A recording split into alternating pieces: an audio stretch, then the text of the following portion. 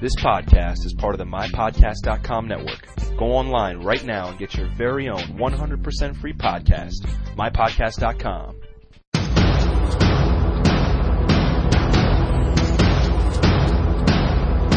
Welcome to KUDEN, the podcast for self-defense and martial arts news, interviews, techniques, and history.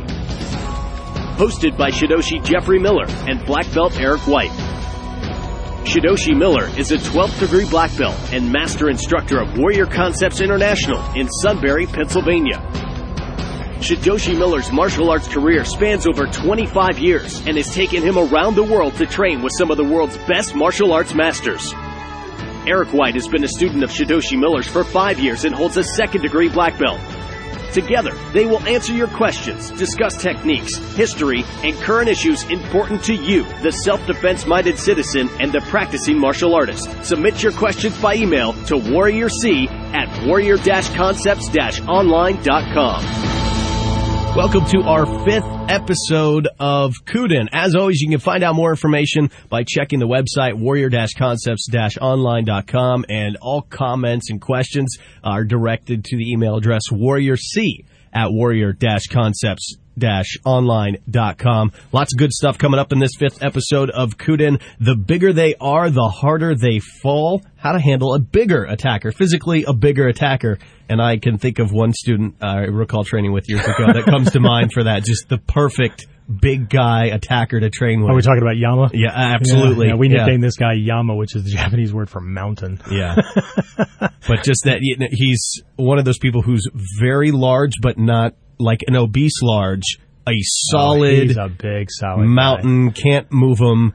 If you're trying to overpower him with strength, ain't going to happen. You know, he really learned how to do break falls really, really well because everybody just jumped right in there and went, oh, I'm training with Jason on this one. Because they just figured if they could bring him down, they can bring anybody down. Yeah. Right? Absolutely. Yeah. But, you know, that's kind of contradictory to most of the programs that I've ever been associated with outside of what we do. Because they were sport and competition oriented, right? You normally teamed up with somebody your size, your build, your gender, that kind of thing. But in reality, you know, it's easy to win when you've got the bigger army or you're the bigger guy or whatever, right? Mm-hmm. But Ninjutsu and the philosophies and principles and concepts that we're bringing to the table really address that whole self-defense kind of mentality where, like it or not, you're going to be the underdog and you still have to win. Mm-hmm. So how do you do that? How do you start out as the underdog and still win? Yeah. Yeah, absolutely. So that is coming up in our very first segment. The second segment on this episode of KUDEN, Teppo Jutsu. What's that ninja packing? Yeah, we're going to talk about a short sword? Never mind. We're going to talk about firearms and specifically how the ninja takes a look at the utilization of firearms. So we'll get you thinking outside of the box on that and blow some people's minds a little bit. I'll try not to underimpress. We'll also talk a little bit about and give you a little taste of the DVD that's available. You can check it out online, find out more information. Three. It's a series. An entire weekend of training that was recorded. There's what we did was we had a whole day of live fire training that incorporated the foundational teachings as well. So that's basically 2 sessions in one, and then the other 2 DVDs were workshops, one on disarms and one on retention. So it actually covers what I call the 4 pillars of firearm mastery, so that people aren't just relying on shooting or whatever their preferences are, so they can really be prepared for a situation. And we'll compare that, or we'll take a look at that, and I'll talk about how that's associated with any kind of weapons training. Be sure to look for that on the website. You can order that Surviving Under Fire, the DVD, the series of 3. So check that out. Again, warrior-concepts-online.com. And our final segment on the show today, we're going to talk about how the warrior defines courage. Because, when somebody thinks of a warrior, I think one of the first things they think, well, a warrior is a brave person. They have courage. But what is that true definition as we get to the heart of what is courage? Well, I think it's is the same as just about any of these other leadership qualities that people have or that people would like to have, including leadership itself, right? Mm-hmm. I think that the predominant or the prevailing belief, whether it's spoken or not, is that you're either born with it or you're not. You either have it or you don't. And that's just not true.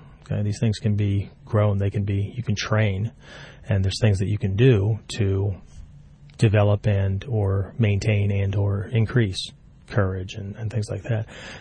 But as always, my perspective on this is going to be what appears to be bass-ackwards from everybody else's.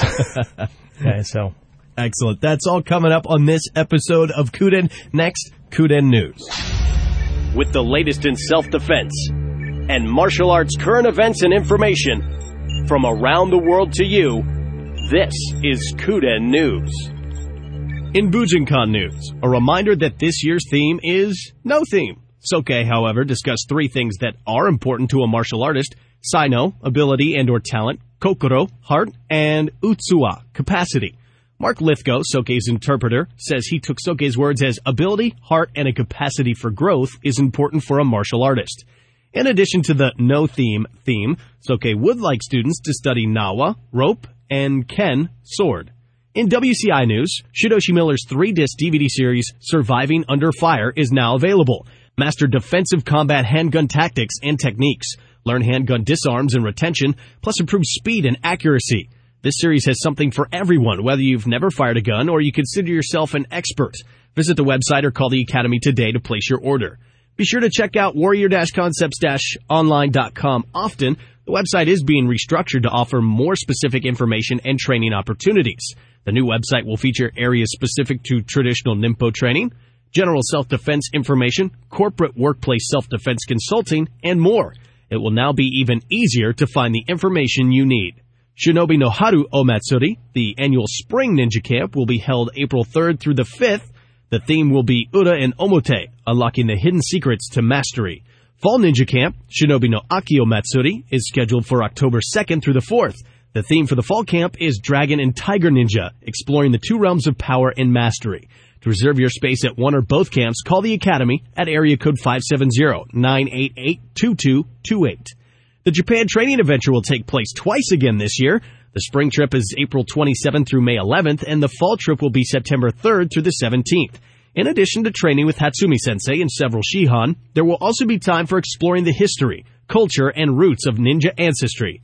Students will join Shidoshi Miller as he crisscrosses Japan, taking them from Hombu Dojo just outside of Tokyo to the seaside city of Kamakura, the old imperial capital of Kyoto, and Togakushi Mountain high above the western city of Nagano.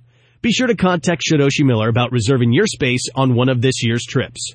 For more details and information on how you can attend one of Shidoshi Miller's seminars, classes, camps, or training adventures, visit warrior-concepts-online.com or call area code 570-988-2228. Welcome back to KUDEN. We're here at our first segment of this 5th episode, and it is titled, The Bigger They Are, The Harder They Fall. How to handle a bigger, talking physically bigger attacker. How does a person handle that? And this jumped into my mind because as I thought about a self-defense situation, most of the time, and you've talked about this a lot, we're going to be looking at somebody who has picked us out as a target because they feel that they can overpower us or get us to comply with whatever they want because they feel that we're weaker, more timid, that we are a target of opportunity for them. Absolutely. And that's a really good starting point. Where a lot of people get into these I don't know, arguments or philosophical debates or semantics or whatever about this technique or that technique or whatever. But if you cannot defend yourself, or if you can't use that technique that you've learned against somebody bigger than you, stronger than you, okay? And I'm talking 25 to 50% better.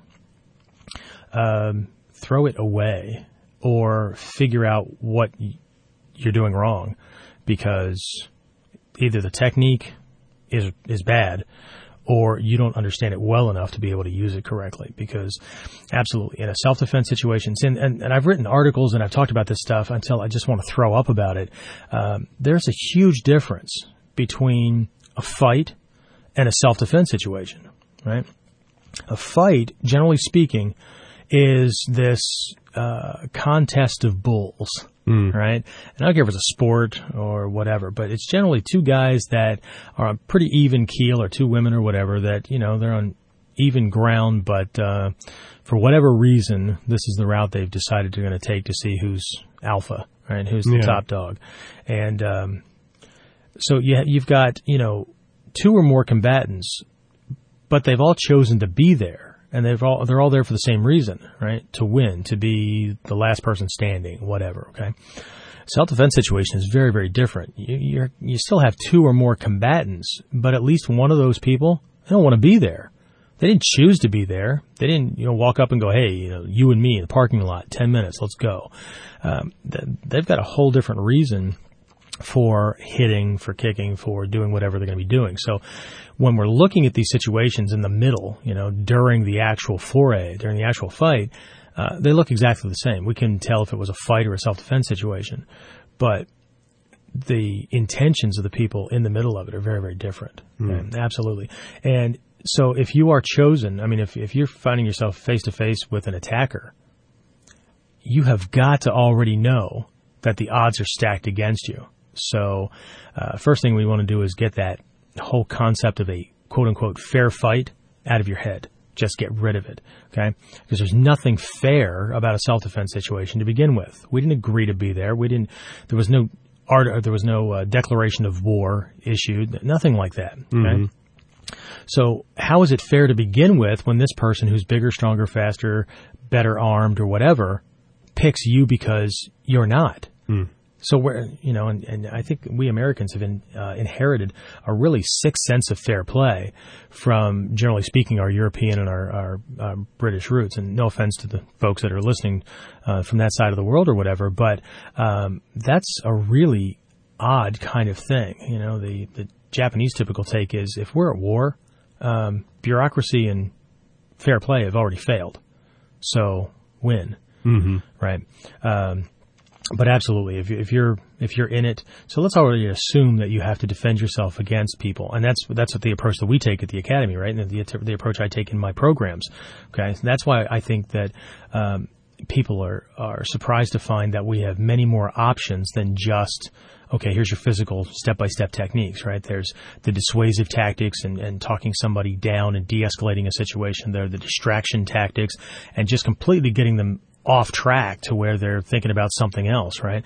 The escaping to safety and all those other things other than just physically dealing with a physical self-defense situation. There's so many things you can do before you actually get there, because chances are you're not going to be dealing with somebody your size or smaller. And if you are, then there's something going on inside them that you don't know about anyway. They're either nuts or they're hyped up on something, or they've got more tricks, more weapons, more friends that you don't know about. So again, be real careful when the person you're facing is smaller than you too, because there may be more going on than what it looks like. So we've got to be real, real careful. So dealing with a bigger person, thinking outside the box. Again, we need to start inside the box. I think I talked about that in the last episode, right? So we're still going to need strength. We're still going to need speed. We're still going to need these conventional ideas, but we're going to need to look at them very, very differently. So let me give you an example. Well, you've gone through this stuff, but remember the blocking kind of thing that we teach brand new people coming in the door. Now, we're not a real big fan of blocking, because blocking generally means that you're stopping them from doing something, and you're still you're in the line of fire. Right? We would prefer to be where the danger isn't. So we prefer evasive footwork rather than standing there and blocking something. But we teach beginners blocking because they're beginners. They haven't learned the footwork yet. And besides that, you may find yourself cornered or whatever, and you can't move just yet. But where most people have these stylized blocks that really rely on muscular strength. Okay. First thing we teach students is to learn to use their skeletal positioning. So one, they're using a completely different muscle set than most people do. And two, they're relying on skeletal positioning, so structure, okay, to be strong positionally rather than in a muscular way, okay? So even though both combatants are using strength, the concept of strength in there, we're just not playing the same game that the attacker is, because if I rely on muscular strength to be strong, then I have to hope that I never go up against anybody that's my build, my strength level, that kind of thing, because that's where the contest ends, right? The person with the more muscle mass or the more developed muscles or the more muscular strength is going to win if that's the contest. Okay? Even wrestlers, right, when they're doing those things, right, they have to weigh in at a certain weight class, and they have to have a certain ability level. So we need to get outside of that competition mindset and think about how we can be strong without relying on muscular strength. How can we be fast without relying on muscular speed? That kind of thing, right? How can we do those things? One way to be faster is to cut down the distance between point A and point B, right? If you avoid the guy's attacks and you position your weapon closer to the target before you launch it, you make it faster. You don't have to punch faster, but you reduce the time it takes to get from start point to target, right? So you see how we're thinking about this in a very, very different way. Well, I'm talking to the choir here. I mean, you're nodding your head over there. Absolutely. You got your black belt. Duh. Okay. But we need to think about these concepts in a different way. So dealing with a bigger attacker means right off the bat that we can't rely on conventional aspects of things, because this guy's already has it, right? He has a bigger physique. He's got, if he's bigger, whether he's obese or he's fit, stronger by muscle mass, his body is already wired to be stronger because it has to carry that frame around, right? I mean, bigger, heavier people, unless, their body is just, their muscle mass has been so atrophied because they've been overweight for so long or whatever, typically are very, very strong. Like we've talked in the past about our one student, Yama, right? Yama's a big guy. Yama has a weight issue, but he's also very muscular. Right? Yeah. And to have him grab you, man, there's nothing weak in there at all.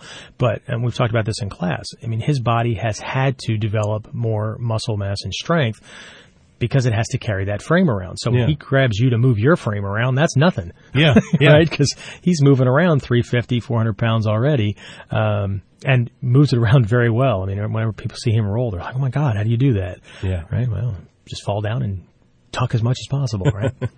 But, we already have to think about these qualities in a different way, because if we play the same game that he's playing, we're going to lose. Yeah. We're going to lose big time. And it's difficult. I mean, I nod my head because I know the concepts that you're talking about, but just 2 seconds of starting to train with someone like Yama, instantly I know I could still catch myself reverting back to that. You try to strengthen, you try to muscle it out, and right away, training with somebody like that's bigger than you is going to show and tell you right away, oh, no, you're trying to muscle this thing instead of try to go to the appropriate positions and distances and move appropriately instead of upper body muscle strength kind of thing. So, you have to train at it too. Absolutely. And apart from just thinking about it. Well, there are lots of aspects to training. I know when I go to Japan, it's a big thing. Somebody even uses this key word, right? Play. Right? Play is important for learning. So by all means, get with your partner, have a good time, have a light spirit, that kind of thing, and play. But that's only one aspect of training. Don't forget that there's also training around attacker psychology and attacker mindset. So make sure that you also have got some training drills in there where the attacker or the person who's playing the role of the attacker, right, is trying to get you, not just trying to play a little patty cake play game kind of thing, right? Make sure that you're also putting some resistance training in. And I don't mean like weightlifting resistance training. I mean, at a controlled speed and in a controlled way, when you go to apply a technique, make sure that you're training where your attacker catches what you're doing at different points and tries to prevent the technique from there. So you can either learn to adapt and change into something that is working because they gave that to you, or you can reclaim that technique by adjusting or learning how to break that thing that they're doing, so that you can keep going, right? So it's important to put these things into your training. But again, a lot of people, we talked about this in the last episode, how important it is to learn how to think about these things, or to look at how you think about thinking about these things, right?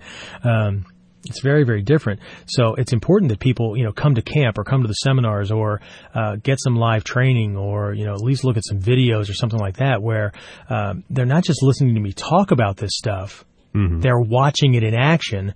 And, the great thing about a live training thing is not just that, because videos are good too, but you get real-time feedback, right? You're not just watching, you're trying it on somebody. You're getting feedback from them, and the instructor's right there to help, right? With a video, what you're getting is other people's real-time feedback, right? That kind of thing. But it all works out, so it's important to not just listen to the sound of my voice because, this is a free podcast, and I just figure if I pick up enough free things along the way and read enough and watch enough videos or listen to enough podcasts or whatever, I'll be able to defend myself in the moment that it happens. Mm-hmm. As well as I do. And, we have a lot of martial artists to contact us for training that have come from other martial arts. So, just the fact of, let's say they ask a question like, do you have sparring? You know how easy it is to answer that one way or the other? Because I could answer it no, because we don't have sparring like you're used to sparring. But we do. It just looks different, and we take people through it as a training thing, not just as a part of class where, I team you up with that guy and you have at it and try to figure things out as you go along. It's an educational process, right?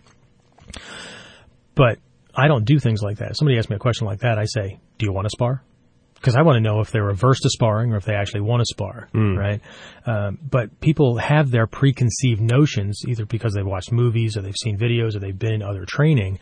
So when we talk about things like this with, defending against a bigger guy or the whole blocking thing or any of these things that we're talking about, listening to me talk about it, reading an article, the books or whatever, it's just not the same as, right, actually physically seeing it. Or like, you've done it in class how many times against people your size or maybe a little smaller or whatever, and you got the idea, and then you decide you're going to test it by going against somebody who literally is your height, but he's twice your weight, and the strength ratio is way different, right? Yeah. And it's not that your technique fell apart, but very quickly you learned how to fine-tune it so that when it worked against Yama, it was freaking devastating against everybody else, right? Yeah. And it had to be precise. It when had it came to be to him. on. That's right. It had to be dead on. So, a lot of people in their training, they settle for good enough. Good enough. What is good enough? What the hell is that? Right?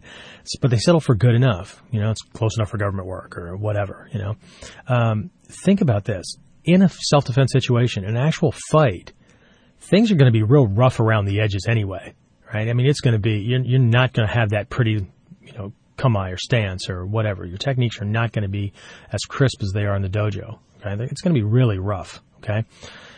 In a fight, I'll settle for good enough.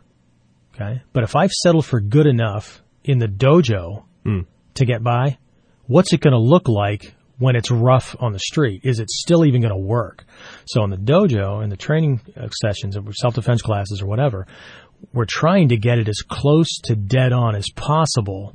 So when it's rough around the edges and it's good enough in a self-defense situation, it's still good enough. It allows you to walk home. Yeah. Right. So absolutely. You could have settled for just learning the technique against everybody else. God help you if you'd ever run into somebody on the street that's Yama's size or strength or whatever. And that, again, I keep saying this over and over again through these episodes. That's not the place you want to find out that what you learned was shit. Yeah. And I don't mean the shit. I mean, it was crap. It's terrible, right? Yeah. He lied to me, right? Or the guy didn't know what he was talking about, or I didn't learn it well enough. Or that's not the time to figure those things out, right? The dojo is your laboratory, right? Learn it, try it out, and try to make it fail, okay? Because you need to use this stuff against an attacker that, unless you've been attacked before, you have to use this stuff against somebody that you can't imagine at this point in your life. You can't, okay? That much raw ferocity and that much intent to want you broken or worse. It's just like with success, right? You need more energy and skills and wherewithal and a different way of thinking than you could ever possibly imagine to get to the level that some people want to get to. And they think if they just try harder doing what they're doing, it'll work. You're going to hit a wall, and that wall better not be somebody like Yama, right? Right. Okay. So what else? Bigger attacker. Positioning is a big thing, and don't go for center body mass. Unless you're shooting him, don't go for center mass. Okay? There's way too much bulk there. You need to hit him harder. Going against bigger people, rely more on use of pressure points, rely more on quick footwork and sudden changes, because the bigger they are, the slower they tend to move. Okay? I'm not saying that they're slow enough that you're going to be able to hit somebody in matrix speed, right. But they tend to wind up when they hit, those kind of things. So I tend to aim for joints. I tend to aim for like the shoulder pockets.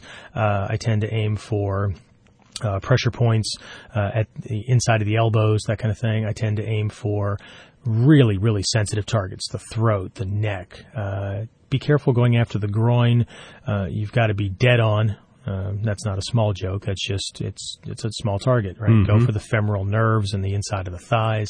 Go for the knee joints. Go for things that really don't change a whole lot just because the person got bigger, right? They can't develop their throat and get it protected just because they're a bigger guy, right? Mm-hmm. It's no different than anybody else's, okay? Side of the neck may be different, but the throat area, it's the same, right? The eyes never change, right? Mm-hmm. The knees, 65 pounds of pressure to break an adult knee. I don't care if it's me or Arnold Schwarzenegger. Okay.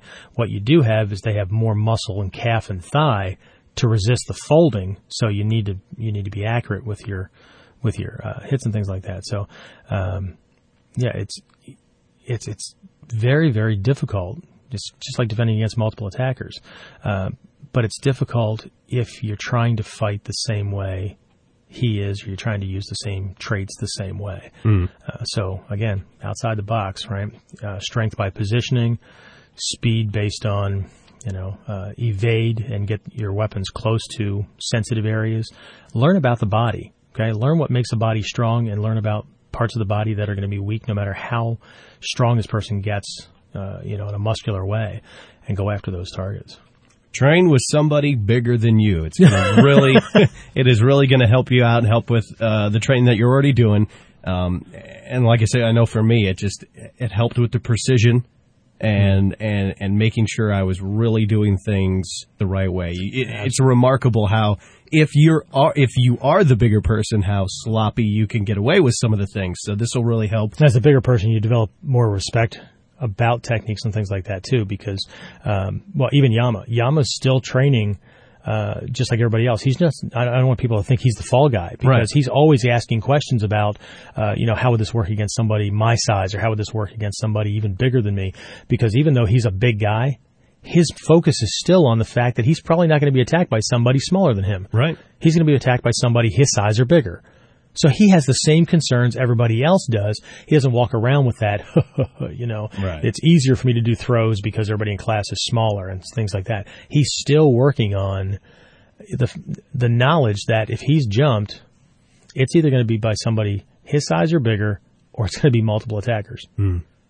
So, it's a lot to think about. It's a lot. A lot to think about, and if you have questions, be sure to get them into Shidoshi Miller.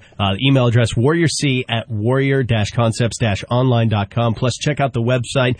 Very soon, it will be revamped and updated so that you can easily get to the specific information that you're looking for. And depending on when you're listening to this podcast, it may already be up and in effect. So check out the website, warrior-concepts-online.com. Coming up in our next segment, Teppo Jutsu.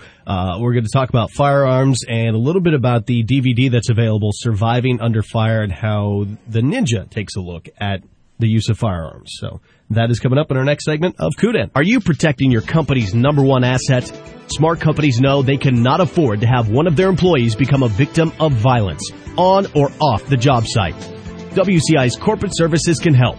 WCI's expert self-defense consultants can help you and your employees learn strategies to overcome obstacles and develop creative problem-solving skills. Develop and use better interpersonal communication skills, verbal self-defense tactics, and leadership abilities. Improve focus, concentration, and the ability to remain calm under pressure, plus valuable defensive and safety skills in order to prevent and survive incidents of violence. Hiring a WCI self-defense consultant could be the best move your company makes this year. Make WCI corporate services a valuable part of your wellness program. Contact WCI Corporate Services today by visiting WCInternational.com. That's WCInternational.com. Welcome back to our next segment of KUDEN on this fifth episode. Still to come, we're going to get into how the warrior defines courage. That's coming up. But right now, we are talking about Teppo Jutsu. What's that ninja packing? We're going to talk about firearms and also the DVD that's available, a series of 3 DVDs that you can get, Surviving Under Fire. Find out more details about that online at warrior-concepts-online.com. Shidoshi Miller. Yes. I've been a part of one of your combat handgun seminars, so I've gotten a little taste of this, but I know it was awesome. And for me, it was the first time I had ever even handled a firearm. So I learned not only a lot about the basics in that level 1 seminar, but also going beyond just the basics as to what I might need to know when actually having to use that firearm in a self-defense situation. Things like, I guess you'd call it like a tactical reload. And that was just issues level about cover. And that was just level 1. So it was a great weekend, and there was a lot of stuff there. And I'm sure you've got some more upcoming seminars like that. So if you're interested in that, check the website often, sign up for the newsletters, and you'll get that information as it comes out. Again, warrior-concepts-online.com. Well, here's a it's not an aside, and I don't know if I would attribute this to my ninja mindset or not, but people tend to compartmentalize things, including training. There's a story from a seminar that I did. As a matter of fact, I think no, it wasn't the seminar that we actually recorded and are putting out as Surviving Under Fire. But I had a participant come in, and it's really good. It was really a good shot. He was really, really good at the whole reloading thing. And so the whole first day, I mean, he picked up little things here and there to make his skills better. But it wasn't until we did the 2 sessions on disarms and retention, right? Taking somebody else's gun away when you don't have one, and holding on to your own when they're trying to take it away, or you've got a multiple attacker scenario and somebody's trying to take yours, right? His jaw dropped. I mean, he spent most of that time taking copious notes because this guy had trained with Israeli Special Forces and a bunch of other tactical, trained with some German groups. And so he wasn't just going to the range and putting some, holes in paper. Yeah. He trained with people that were really good at doing this stuff for combat, which is important, right? It's going to the range is very, very different than getting with somebody who can teach you how to survive when you're ducking bullets as well, or when there's a really great chance that you're going to end up with a hole in you if you do this wrong. A lot of people just figure that, they go to the range and they shoot and they're really accurate. They'll be able to defend themselves when they're just missing a whole realm of things that are going to be going on that will make your bullets go in vastly different directions, right? But in all of his training, he had never done anything with retention or disarms. As a matter of fact, it wasn't even on his list of training. He didn't even, that wasn't even a part of his thinking about firearm training. Wow. Okay. So again, I keep rehashing this thing that I'm teaching people how to think about the way they think about these things, or how to think about that realm called a self-protection situation. And part of that is, don't forget to add this. Don't forget to look at it from this perspective. Because, again, if we haven't been in that situation, how do you know? How do you even prepare for it, right? So I like to say that mastery is not just learning things, right? It's really a journey into the unknown. Okay, I know you've done this exercise before, where I have people draw a circle on a piece of paper, right, and then make a quarter. Make like a pie piece that's a quarter of that, right? Or draw a vertical line down to center and then a horizontal line back over to the radius. Is that what that is? Okay. And so now you've got this quarter wedge of pie cut out, and then divide that in half, right? And in one of those little wedges, so an eighth of a piece,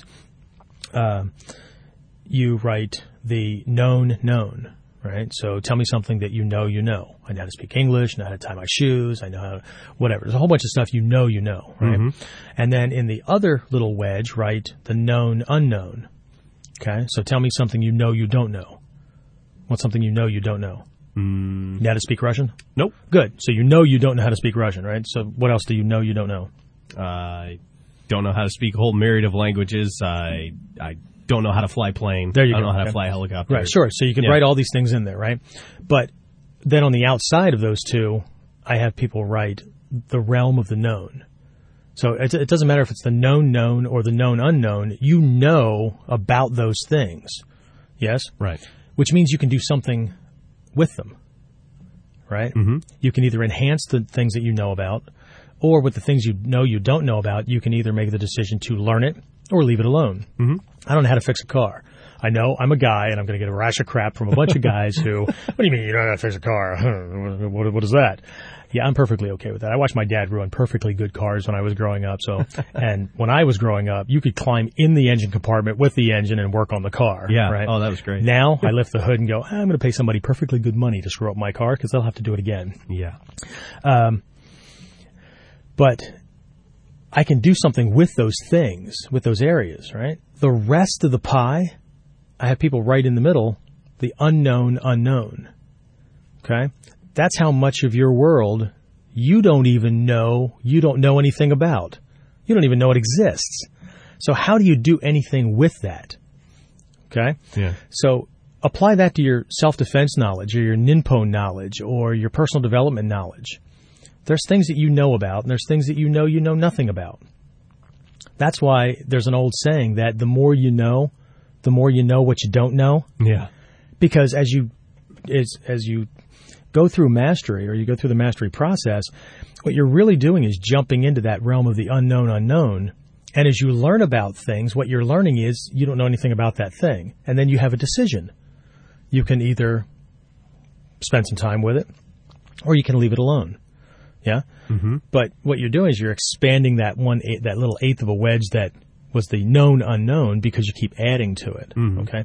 But it's the same thing with these. So I really think that when it comes to handgun training or gun training at all, people are so far behind on that. There are way more theories than there are with, say, knife defense tactics. Because, again, most of us have been cut or nicked or whatever, so there's a whole different thing there. There's a respect for them. There's a knowledge of what they can do. We've held them, that kind of thing. So we can add to our knowledge there, but how many of us have actually been shot or shot at? Not right. me. Right.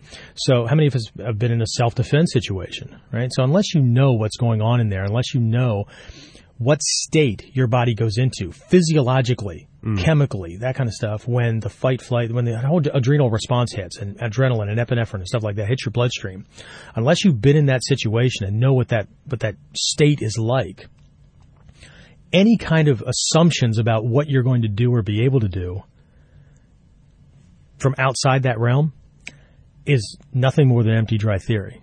Okay? So I don't know if I got off track there or not, but with the gun stuff, we need to already understand that, it is not just plinking. It's not just shooting cans. It's a whole different realm in there. And one of the biggest things I put in my programs, starting at level 1, and we did drills on the range where I put you under time fire. I had somebody running at you, now not from the front, right? But putting some pressure on where you actually had to hit the target. Yeah. While under just a little bit of pressure, right? So imagine what it's going to be like when, it's not just somebody running at you to tag you, and if you don't get the round off by the time they tag you, then, Yeah. And again, this is the disclaimer, don't try to do this at home unless you know what my drill looks like, right. Because when I say somebody running at you, I don't have them running from the front. No. For their safety, okay? So don't try to recreate this stuff just because you think you know what I'm talking about. Yeah. Okay. And that was a huge, from my recollection back to that course, was a big eye-opener for me, not even thinking about or never using or having any firearms training. But before we even went to the range, we were in the dojo, in class, using some mock-ups and things, and it was about trying to just draw the weapon. Absolutely. And somebody covering 20 feet, I think it was, all the way the other side of the room, running at you full speed. I think we said, well, if this and all you had to do was get it weapon, out and say bang. Yeah, and you couldn't do it. You didn't have to find a trigger. You didn't have to make sure the safety was off. You didn't have to break the holster safety, anything like that. Yeah. You had the gun in. It was already ready to go. They were running from the very beginning, from the very start of the exercise. So you didn't have to pick up an attack in progress. Yeah. Figure it out and realize that you needed a gun go for your gun and get it out and get the round off. Yeah. Just learning that awareness that somebody can close that kind of distance that quickly, and it just changed a lot of how I thought about self-defense in general, not Absolutely. just with firearms. So yeah, there was a lot there. And and my goal in level 1 is to get people to understand in their training that if you're not training to deal with and be able to operate within that stress factor, you're not really training. You're just playing and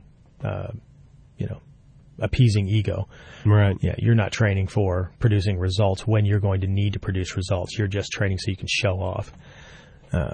Take that for what you will. But so, how does a ninja think about firearms? That's a pretty good start.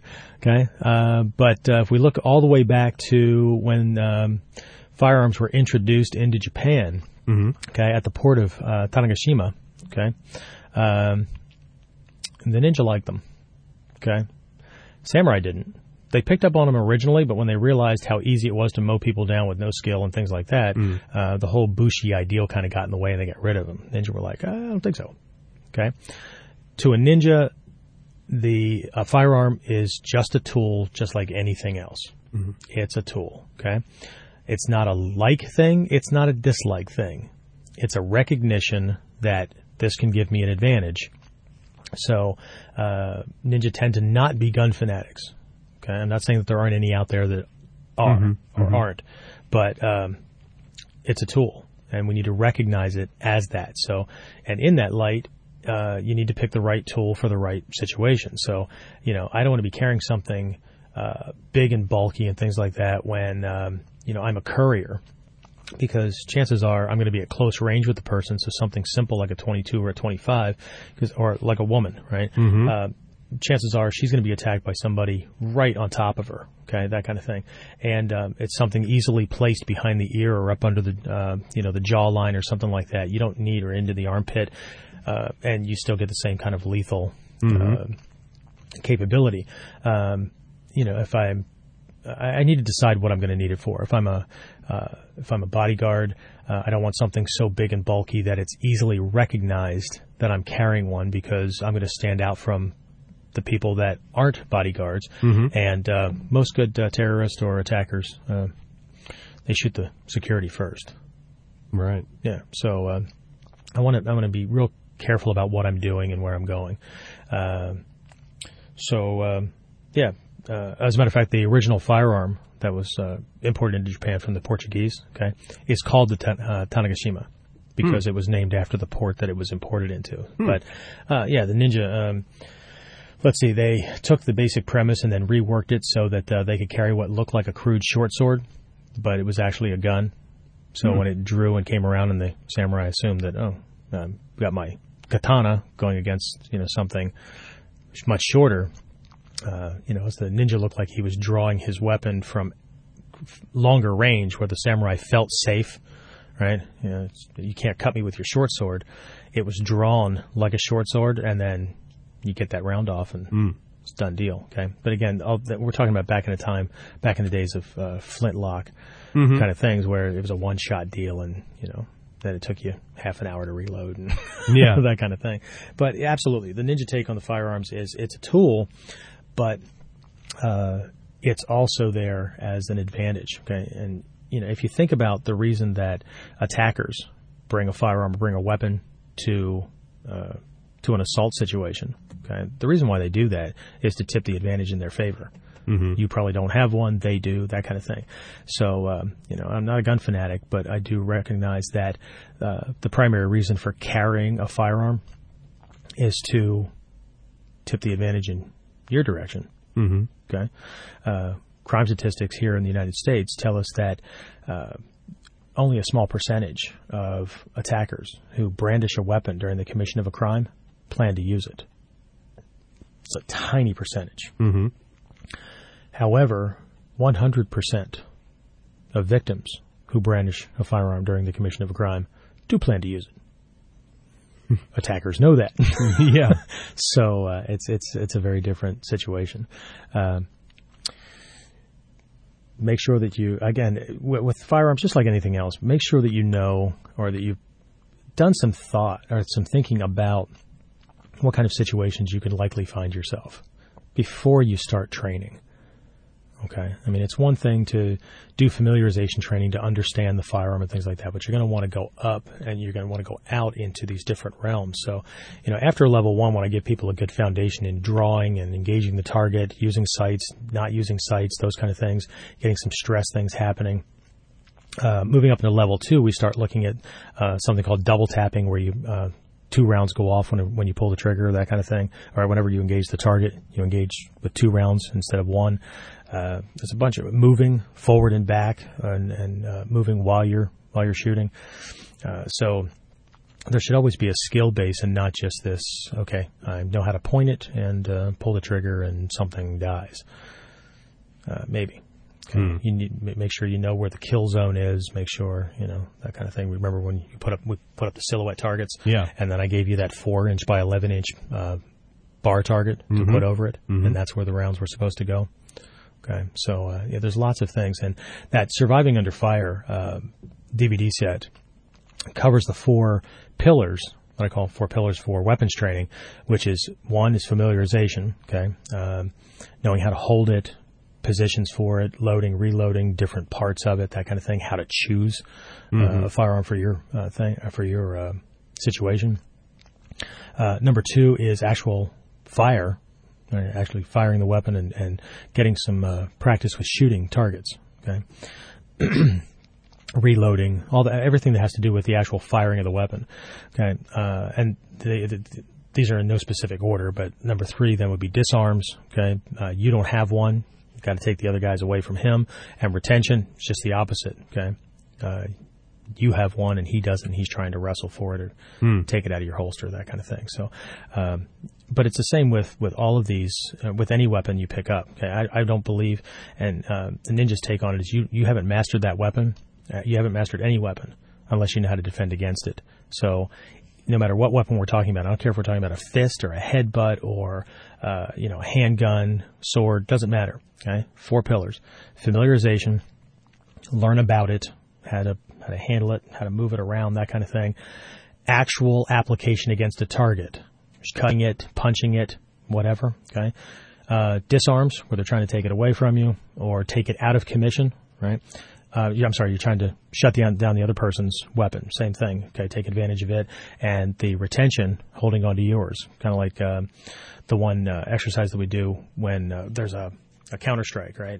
Where when the way people mostly train is the attacker throws a punch, we get out of the way and punch the arm, right? So there's this counter-attack to the arm. And then we move in for the kill, right? Well, what if we're doing that? What if we're the one punching and he gets out of the way and does a counter-strike to mine or parries it, right? How do I reclaim that weapon and be able to use it against him, okay? How do I ride off that hit to the arm so that my arm comes back into the fight and it doesn't just get taken out and it's a done deal, okay? So, people like to believe that their techniques are unbeatable, and they are if you fixate on them and you just move around like a statue. Okay, so there's a lot there. We're just scratching the surface with this. So you can find out more. Pick up the DVD Surviving Under Fire. Direct questions to Shidoshi Miller. Warrior C at warrior-concepts-online.com. And, of course, the website warrior-concepts-online.com is where you can find out the info and order Surviving Under Fire. Coming up next on KUDEN, the courageous warrior. How does a warrior define courage? That's next on KUDEN. Which handgun is best for general self-defense? Revolver or semi-automatic? How many types of recoil must you neutralize in a defensive combat handgun situation? What 2 skill areas are missing from most gun training courses? You need answers. Your life could depend on it. You need Surviving Under Fire. This 3-disc DVD series offers the answers to these questions and more, plus Shidoshi Miller's 4 Pillars of Handgun Mastery. Order your copy of Surviving Under Fire today at warrior-concepts-online.com or call 570-988-2228. Put Shidoshi Miller's 25-plus years of knowledge and experience to work for you. Get the 3-disc series Surviving Under Fire and master the skills that could one day save your life. We're back with our final segment of this episode of KUDEN. And we are talking about the courageous warrior, how the warrior defines courage. That's interesting because I think people have a general thought about what a warrior is. Definitely think one of the ideals is that a warrior is a brave or courageous person. But what does that really mean, being courageous or brave? That's a good one. Okay. Does it mean tough? Does it mean, no fear? I hate those bumper stickers. You've seen those. I think the fad has passed, right? Remember when No Fear came out? Yeah. A lot of people really associate the whole courage thing to no fear. You don't scare me. You don't even hear people say that, right?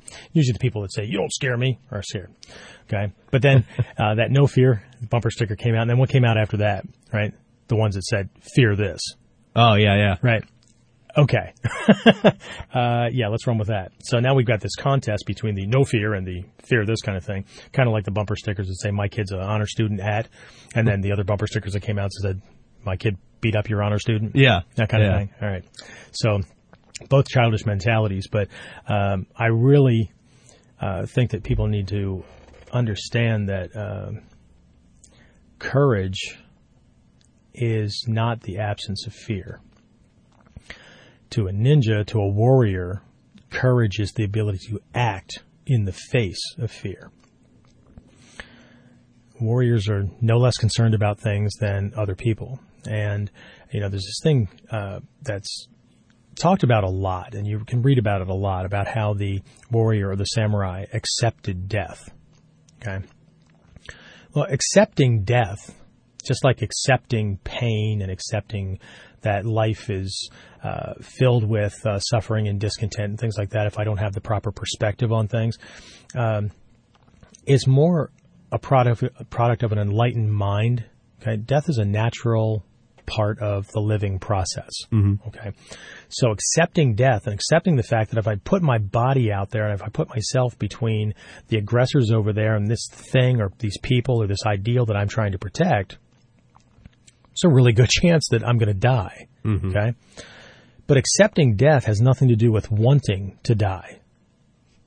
Okay, so it's the same thing with courage. Courage is, I'd prefer that this stuff was not going on, but something has to be done. Somebody's got to do it, and I'm willing to. Okay, either out of necessity or out of choice. It's not the same as these folks that jump into, the UFC ring or whatever and put themselves in danger for self-glorification. Okay? Things need to be done. This thing needs to be taken care of. So it's probably going to be the shortest discussion we've had, but my take on the thing is courage is the ability to act in the face of fear, not something that's present in the absence of fear. Fear is an awesome motivator. It's also an awesome or a very powerful immobilizer. So what do you do? This is a question for everybody. What do you do when you're afraid or anxious or nervous or defensive? You've got to talk to that person over there, and every time you even think about talking to them, you get nervous and you start to come up with reasons why, I can do it tomorrow or whatever, okay? This is a good sign as to what's really going on and what you're likely to do under pressure in a really bad situation, okay? So what I would like to talk about is the development of courage, because courage, just like focus and concentration and any of these other things that we talk about in the dojo or in the martial arts school, all these traits, they're skills, just like using a sword or being able to punch or kick or, anything like that. These are skills. And the more you practice them, the better they get, the more powerful they get. So, part of it is facing fear that, yes, those things are concerns for me. So when those opportunities pop up, keep going, keep moving, do what you need to do. Hatsumi Sensei uses that keep going all the time. Right? Take the next step, keep going, go do it anyway. Okay. I really don't like roller coasters. I don't. But you know what? My daughter does. She absolutely loves them. I think she's a frickin' retard. Okay. Lots of people like them. I don't. Okay. I don't like that fear. I don't like that fear that comes up, or that feeling that these rides create when you have that sense that you're falling. It's just a free fall, right? Yeah. This we call amusement. Right? I see you smiling. You must like this stuff. I love them. Yeah. Okay, yeah, the free falls and things like that. It's this way of what? I don't know, feeling like you're actually going to fall to your death, but they don't let you die. Mm-hmm. Woohoo. Okay. I don't like it, but you know what? I ride the roller coaster with my daughter. I just put myself in a different state while I'm there, and I use it as a, I don't know, meditative experiment or experience or whatever, where I can see what comes up, and I can experience the ride at a different level because those feelings and things as they come up, to me, they're not entertaining. They're not fun. But she would like me to go along. She would like somebody to ride with. It'll enhance her enjoyment. So I figured out a way to adjust myself. So is that courage? I don't know. But I do know that the same feelings and drivers of fear, or that I can associate with fear as the thing is plummeting or whatever, those things still come up in me. Okay. I just still don't translate them as a woohoo kind of thing. Yay, I'm falling to my death. I don't see it that way. Okay. So, I just kind of suck it up and go with her. There's certain people in the world that just the thought of talking to them, right, would make me, kind of dry mouth and things like that. Or what if I say the wrong thing? And I just don't focus on those things, but they still come up. But if I need to get the results I need to get, I need to go talk to that person. I need to do this thing. So, I guess that's courage. It's not as big as most people think of when they think of, two warriors facing each other, and, you're willing to do that. But in the words of Takamatsu Sensei, somebody has to do it. Yeah. I've heard that he once said that who in their right mind would actually want to be a warrior? Who would want to do that? Who would want to be up at 4 or 5 a.m. in wet grass, chafing armor, stuff like that, practicing sword, practicing battle movements? Who would want to do that? Nobody. I'd rather be that schmuck that's, warm and cozy under the blankets with his honey and stuff like that. But you know what? He's not getting up to do it. And somebody has to. Do I want to die? No. But. So really it seems like we're looking at not an absence of fear or ridding ourselves of a fear or something, but being able to control ourselves through a situation where fearful, that is fearful, because, I would think fear isn't necessarily a bad thing. Maybe people think, oh, it's fear, you're afraid of that thing, you're weak. It's not necessarily a bad thing, right? Why do most people have jobs? Why do most people do the things they do? They can justify it that, well, I like that, I like contributing. Look, you are out doing something to make money because you fear being homeless, you fear starving to death, those kind of things. You may not think about it that way, but watch that same person who justified it a different way when they lose their job, or there's the fear of losing their job, right? You can see it. Those recognitions that, oh, I won't be able to, raise my kids or feed my kids or pay my bills. It starts to bubble up. Okay? And, it's not the absence of fear. It's the recognition that, these things are there, but they have to be taken care of. A warrior, my definition for a warrior is a man or a woman who fully engages the world. Okay? Not fearlessly. It looks fearless because they're just willing to go and do it, right? But unless you're on the inside, right, it looks very different on the outside, right? But they want to do this thing, and they're just going to go do it. They're going to overcome obstacles, and they're going to go do these things, okay? You want to know one of my biggest fears? One of my biggest fears is lying on my deathbed, regretting that I didn't do something that I would have, should have, or could have when I was young enough and healthy enough or able to do it. So when opportunities pop up for me, even if they look insurmountable, I just assess what it is that I'm missing or what do I need to do, and, I go for it.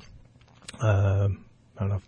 It's probably can be defined by some people as courage as well. But if we're going to engage the world, we're going to need to be able to do things that most people are just unwilling to do. And I think that's the huge difference. Okay? A warrior, if you want to define this as courage or not, but a warrior is willing to do the tough stuff. A warrior is willing to do those things that most people don't even want to think about.